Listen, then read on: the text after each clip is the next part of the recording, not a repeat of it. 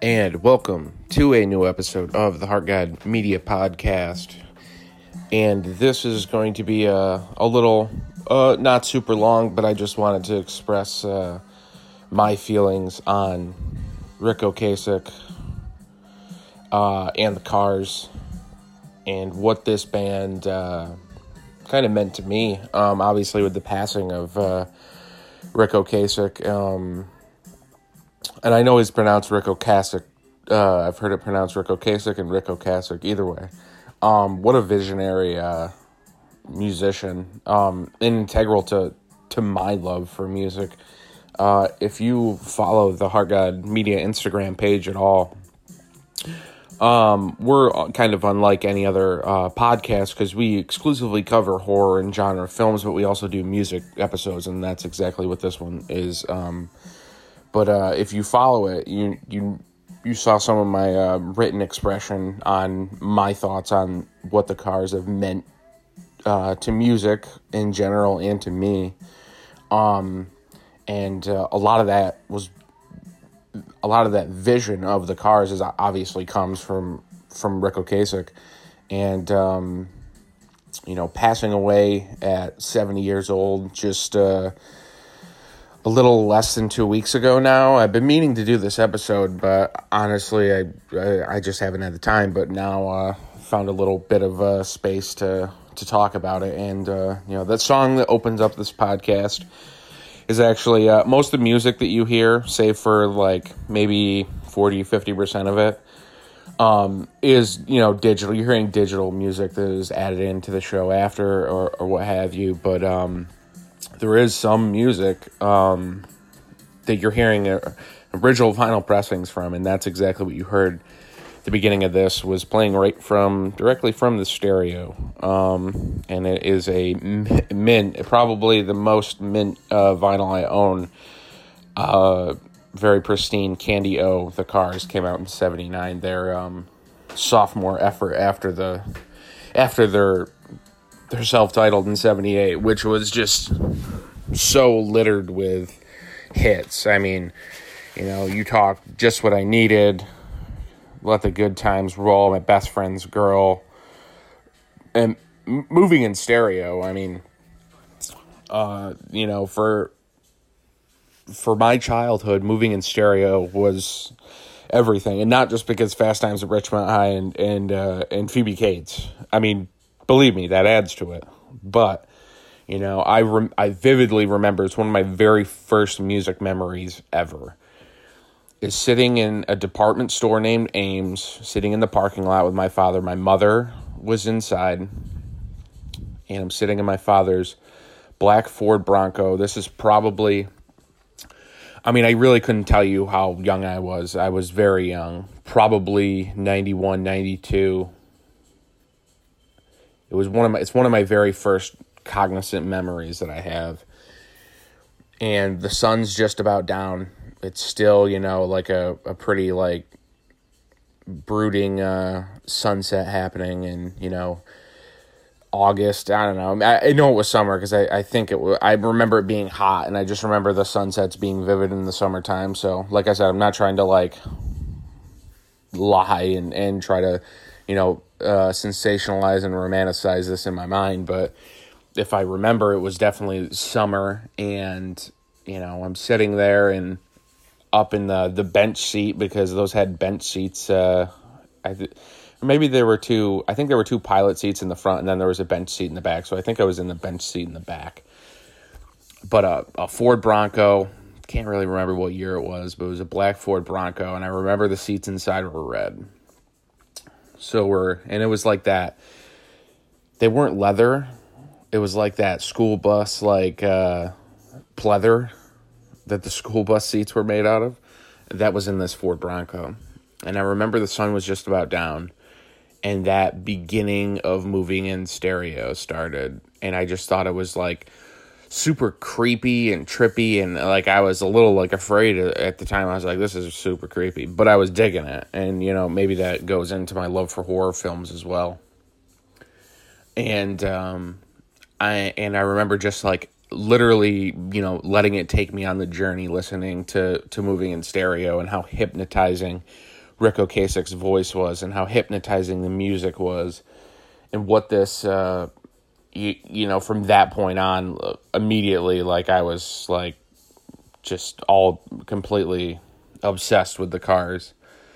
And they've been a constant in my life because my father was a fan, which is funny because my father was he was like, what is now considered classic rock. He was into, Blue Oyster Cult, Ted Nugent, Led Zeppelin, the big band, the huge bands of the 70s, AC/DC, those bands that were gigantic in the 70s, Cheap Trick, those were like his bands. But when the Cars came out in 78, they're still, the 80s, and like New Wave really wasn't like a thing. And I know a lot of people, the Cars are considered like a New Wave band and like one of the first real true blue New Wave bands. But the Cars were just a band I think anyone could get into and anyone could listen to.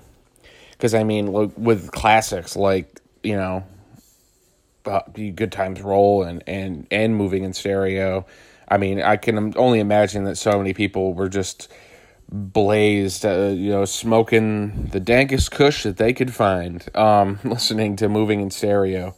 And, there's so many hits, undeniable hits. And I think they were a band that were so accessible to everyone, and that maybe that was why my father was a fan as well, and graciously, listened to them in front of me enough for me to, fall in love with them. And it's a special band, and they have such a special place in my heart. And I remember having that cassette of the self-titled that my father had, because where could you play, your cassettes the most? They were in your vehicle. But and I always listened to the Cars. I played the Cars so much on our local radio station, 95X, before it was terribly littered with modern rock and stuff now. But before then, I was listening to that, and I was probably around, 12 years old. I discovered their sophomore record, Candio, which is my favorite record. It's one of my favorite records of all time. It's my favorite Cars record.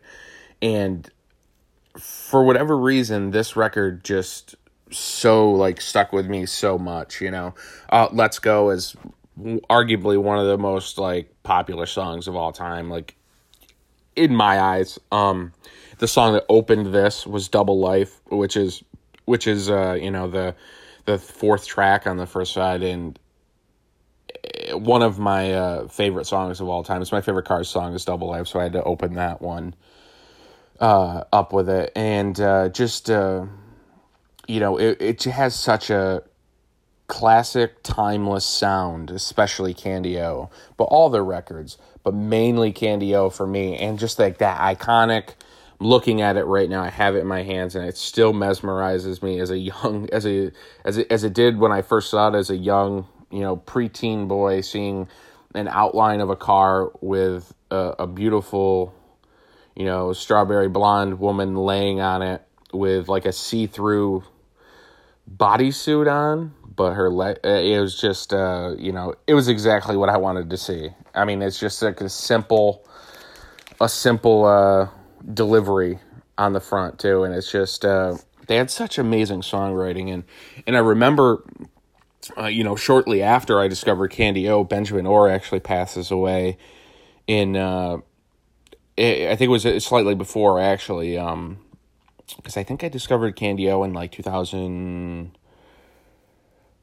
Yeah, it was probably right around that time. I was 12, 13 years old when I really found this record. When I actually got a vinyl copy of it. Now I own a much, much better vinyl copy, because the vinyl copy I had, I think, was my father's and his cousins that they would go halvesies on.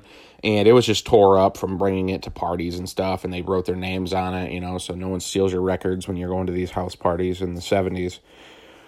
But I have such a nice, pristine copy of it now. But And Benjamin Orr died right around that time, and I remember being so bummed because I was just like, oh my God, I'll never, the Cars were inactive at that point anyway, but I was like, oh my God, I'll never be able to see like the original lineup of the Cars, the original 5 guys. Like, this is terrible, this sucks. And that was super depressing, but that fueled my love for music. Like, I listened to the Cars so much as a youngster, just on the radio and stuff, and then finding my love for vinyl was found, in right around that time, because I had cassettes and stuff like that, and right around the time I got a CD player, I was late to the CD game as well. I was still buying cassettes in like 99, 2000. So right around that time, 2000, I think the year 2000 was my first CD. Yeah, I was late to the game. I was still buying cassettes because cassettes were cheaper, and my family didn't have a lot of money, so I was still buying cassettes. So, but right around that time, I discovered vinyl, and just my love, the experience of vinyl is just sitting down and looking at it, and just sitting down and listening to it, and being committed to it, because you have to get up and flip the record, and keeping it clean, and there's a lot of care that went into them, and I've always loved that. And the Cars are a big part of that, because one of the first records I remember having to keep clean was Candy O. And maybe that's why it's one of my favorite records. I just have like a deep connection to my love for physical media and the Cars. And Ric Ocasek means so much to the music world. And, he went on to produce and help Weezer produce so many of their great, memorable records. And it's just, it's undeniable, his songwriting ability. Obviously, there's just so many Cars hits. Even people, I feel like, listen to Cars songs, they don't even realize, they even know them. And then they come on, they're like, oh yeah, I know this one. Oh yeah, I know this one. Oh yeah, I know this one. And that just speaks to the songwriting ability of all those guys, and especially the mind of Ric Ocasek. And Ric Ocasek just looked like a rock star. He looked like, an outskirts of society weirdo, like wearing like kind of like odd, like black pants, a black tie, white shirt, and then like a teal blazer and black Wayfarers and an earring, in his right ear, and just looked different, especially for the time. He was such a rock and roller, even that was just kind of, they bridged like, to my eyes, they were so like against the grain in a lot of ways, but they were so popular too. It's an odd thing, but they were just, like I said, everything that he's done, outside of the Cars too is just, it just can't be denied. He's had such a hand in helping, Weezer especially. Weezer posted, and I was glad, because sometimes I feel like these bigger bands, like, they don't manage their accounts, and they just kind of like grieve when something like this happens on their own, and they don't really post anything super public about it. But Weezer was so outspoken and posted a nice little eulogy type thing about Rick and what Ric Ocasek meant to their band, especially producing their first record, the Blue Album, which is iconic in, like, I don't even know what you want to call it, just the music world, period. Like, the Blue Album is just so iconic. Like, the Sweater Song, Buddy Holly, Say It Ain't So, and that record is just like a staple of my life too. Like, I feel like everybody loved and knew Weezer too, and a lot of that they credit, to Ric Ocasek's ability to help them form songwritings and stuff. And it was just so, if that doesn't tell you what that truly, means to everything. And then he produced, like, beyond that, before Weezer, he produced a Bad Brains record in '83. What was it? Rock for Light, I think. He did Romeo Void, Alan Vega. He did a Patti Smith record. I know people are really big fans of Suicide, and he worked with Suicide a few times. And, you know, the Weezer Blue album, I think he worked with Bad Religion. I know he did Not a Surf, High Low, because I loved that record too. Before I was even looking at record credits and stuff, I remember that Not a Surf record, like, so vividly. And because Popular was on, you know, MTV and stuff in the 90s, and you know, and then he goes on to produce another band. Like, he obviously is in Weezer's existence for a while, and he ends up producing Even If It Kills Me, a few tracks on that Motion City Soundtrack record. And Motion City Soundtrack is a band I adore, and that's just where his reach kind of went into. And, you know, he sadly passes away at 70. And, you know, we have 3 cars left now that Rick and Benjamin Orr are gone. But the music is going to live on forever. Like, I'll be listening to the self-titled. I'll be listening to Candy O. I'll be listening to Panorama. I'll be listening to all their records until, you know, I take my final breath. Like, and it's going to be with me for the rest of my life. And, you know, I'm 31 now, so if I live another 40 years, you know, his music's going to live on. Music outlives everything, because music will always be there. And it means so much to me with the Cars music, that, and it has like such a nostalgic factor. Some of my first music memories, you know, I immediately think of my father, who's no longer with us. So it's just such a deep, music is the most powerful thing. And I love movies, and movies are very powerful. And this podcast is based so much about horror movies and groundbreaking horror movie makers like George Romero and Wes Craven and John Carpenter and Tobe Hooper and all these filmmakers that we talk about what these movies meant to us, and seeing them and what these filmmakers meant to us. And that's powerful. But music has always been my first true love, and it always will be. And the Cars were integral, extremely integral into creating that love of music for me.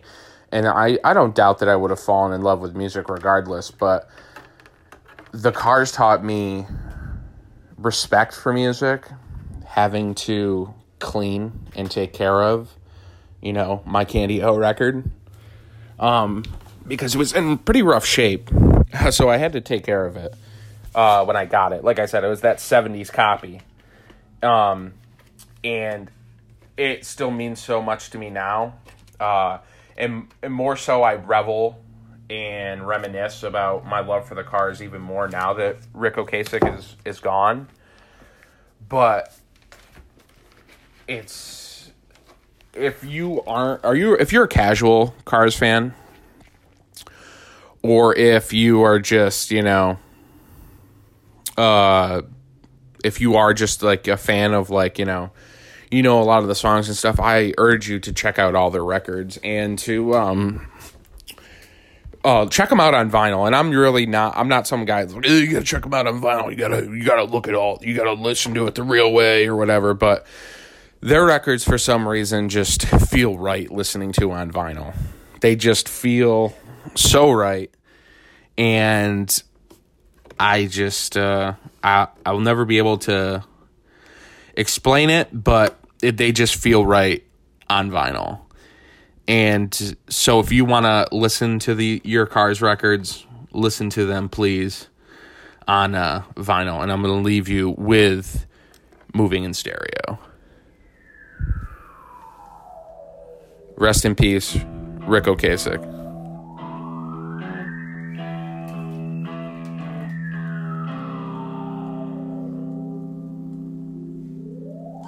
Life's the same, I'm moving in stereo.